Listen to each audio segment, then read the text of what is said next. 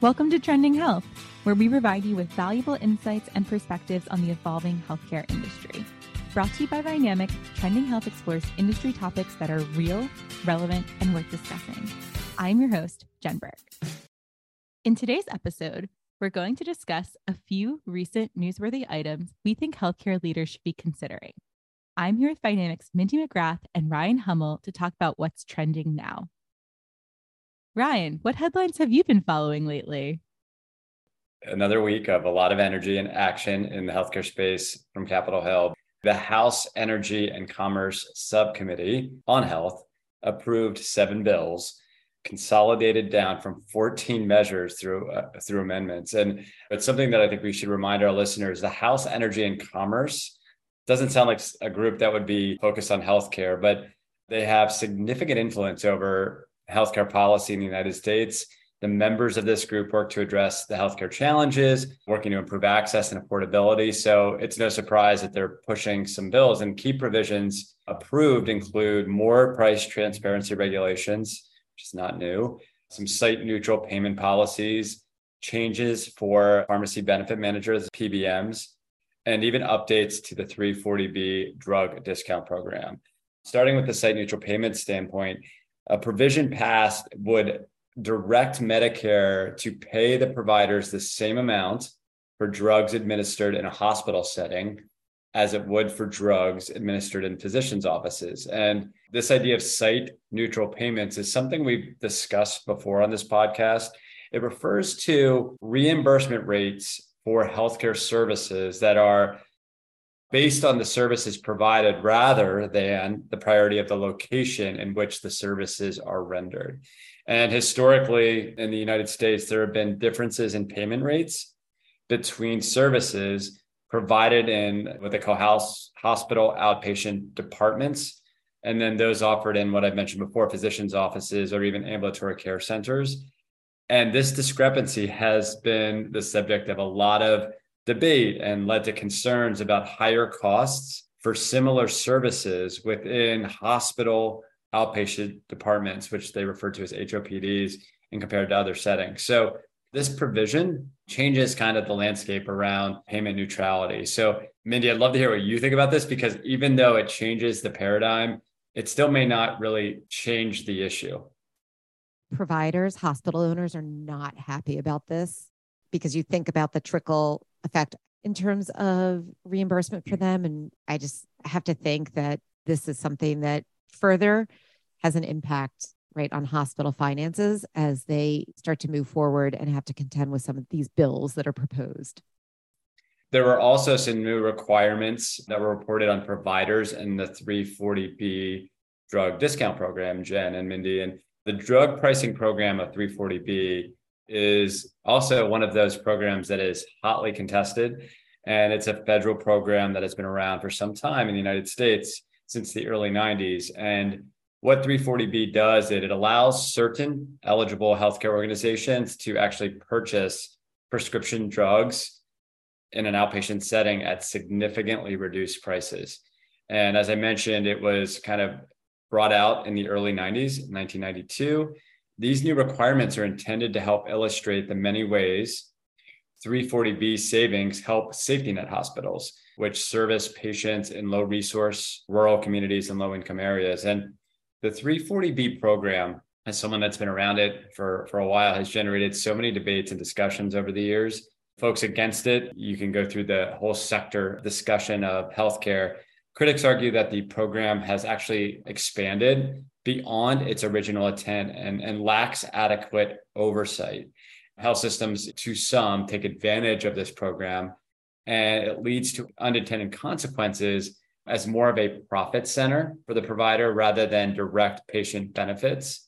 And on the flip side, folks that really support 340B and understand its value or feel like they get the value, take the time to emphasize the program's importance of supporting those safety net hospitals and providers, because it enables better access to affordable medications for vulnerable and low resource populations. So, there's just been a lot of discussion over the years, and the future of this is really at stake, because I think that with any good idea, oversight is important.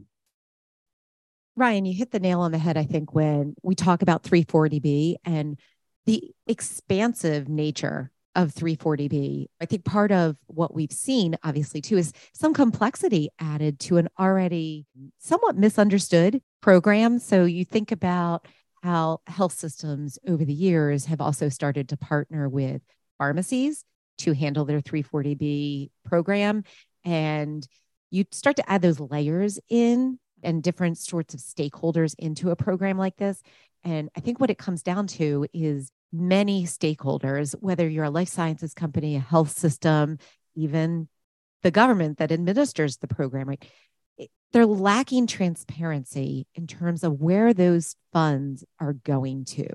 And everybody has a position on it. So part of the effort around this bill, right, is to really improve the intensity and the rigor of the reporting so that there's greater transparency about how the funds flow, where, which program, whether it's Medicaid or 340B, medications are being claimed on, and just providing everybody that's part of this 340B program just greater clarity on the flow of those funds. So I think that speaks, though, to some of the themes that we've seen with some of these bills around transparency.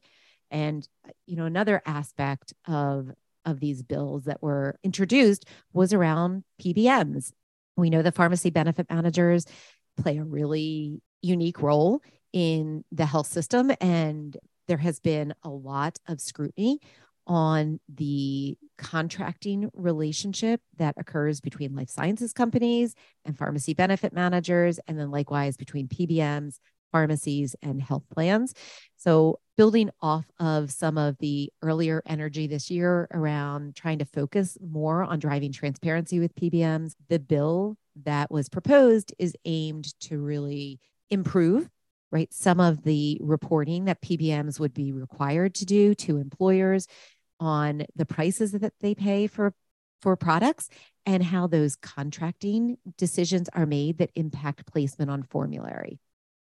Transparency is really important when it comes to the PBM world, right? And analyzing the drug spending data really allows for a better evaluation of things like medication adherence, outcomes, and safety.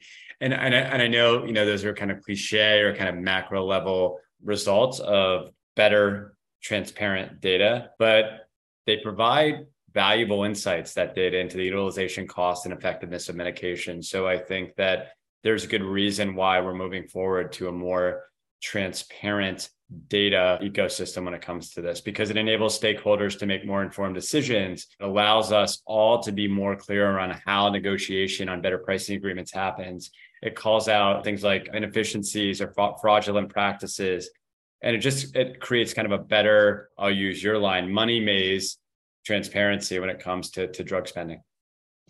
When you look at the commonality on some of these bills, I think what we are seeing, right, is this focus on the practice of spread pricing. Mm-hmm. So whether we're talking about 340B, whether we're talking about PBMs, spread pricing is a business practice. It occurs in the industry. I think the key to some of these bills, or the emphasis on some of these bills, obviously is like, what happens, right, when you have that kind of delta, or you're recognizing the upside of spread pricing?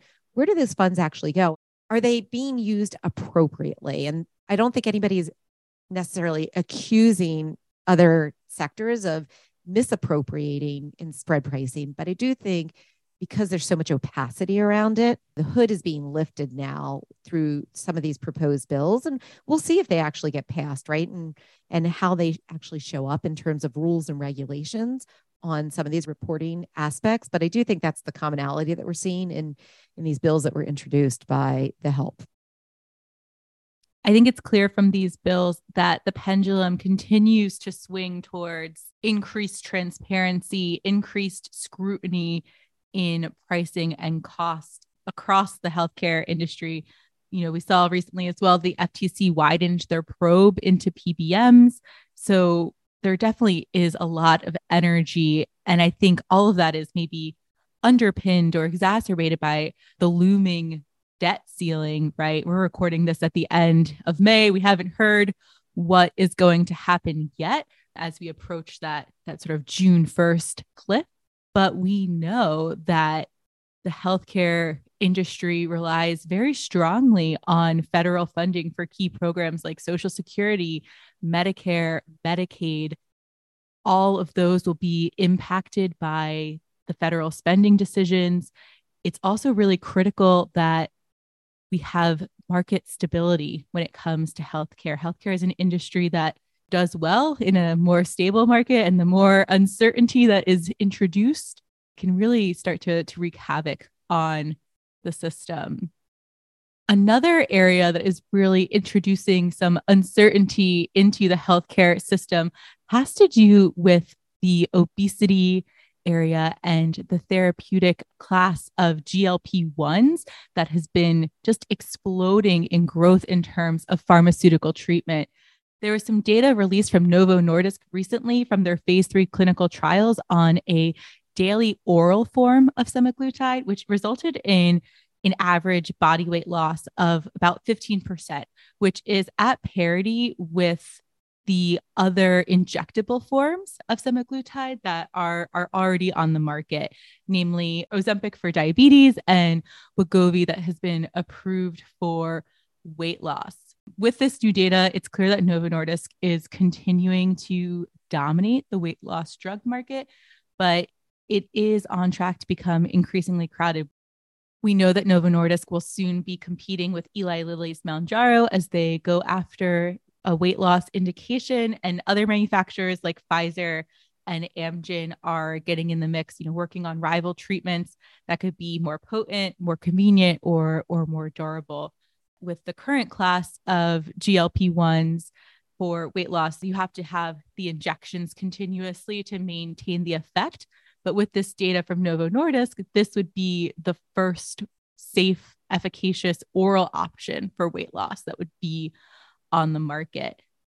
Despite sort of like the rapid uptake, though, of the weight loss medication class for GLP-1s, though, this comes with some really high sticker prices. Mindy, could you tell us a little bit more about just like the cost this could introduce into the system? Yeah, Jen, I think this is a really important conversation to have when it comes to the investment or the price associated with some of these therapies. Treating the health effects of obesity in the United States is about $170 billion a year. And you think about the comorbidities associated with obesity and the things that come along with it. When we look at the two therapies that we mentioned, Wegovy's list price is about $1,350 a month, which really translates into about $16,000 a year at the full anti-obesity dose. The same drug that's sold under the brand name Ozempic sells for a lower cost at a lower dose to treat diabetes. By contrast, right, we talk often about ICER and the influence that ICER is starting to have on the way that plans may think about reimbursement and payers may think about the value price of a therapy. And ICER really looks at Wegovy as totaling about $13,618 a year in terms of its price and the value that it would bring of about $7,500 to $9,800 per year. So, I think about payers, and the one payer that really stands out to me is Medicare. And we know that Medicare is already really contending with a lot of financing issues. And now there's this class of drugs that is coming out to treat obesity, which I imagine that the demand is going to be extremely high for this. So when you start to think about demand and you map the price against that, it starts to become a very, very large number. And Medicare covers obesity services. The one area it doesn't cover, though, are the therapies associated with it. And one of the things that we're going to have to really keep our eye on, right, is as the demand probably skyrockets for these types of therapies for obesity, how does CMS really contend with the coverage aspect? And to a broader extent, how do all payers start to think about what their coverage and reimbursement strategy would be for this obesity class, which we know is continuing to grow in the United States?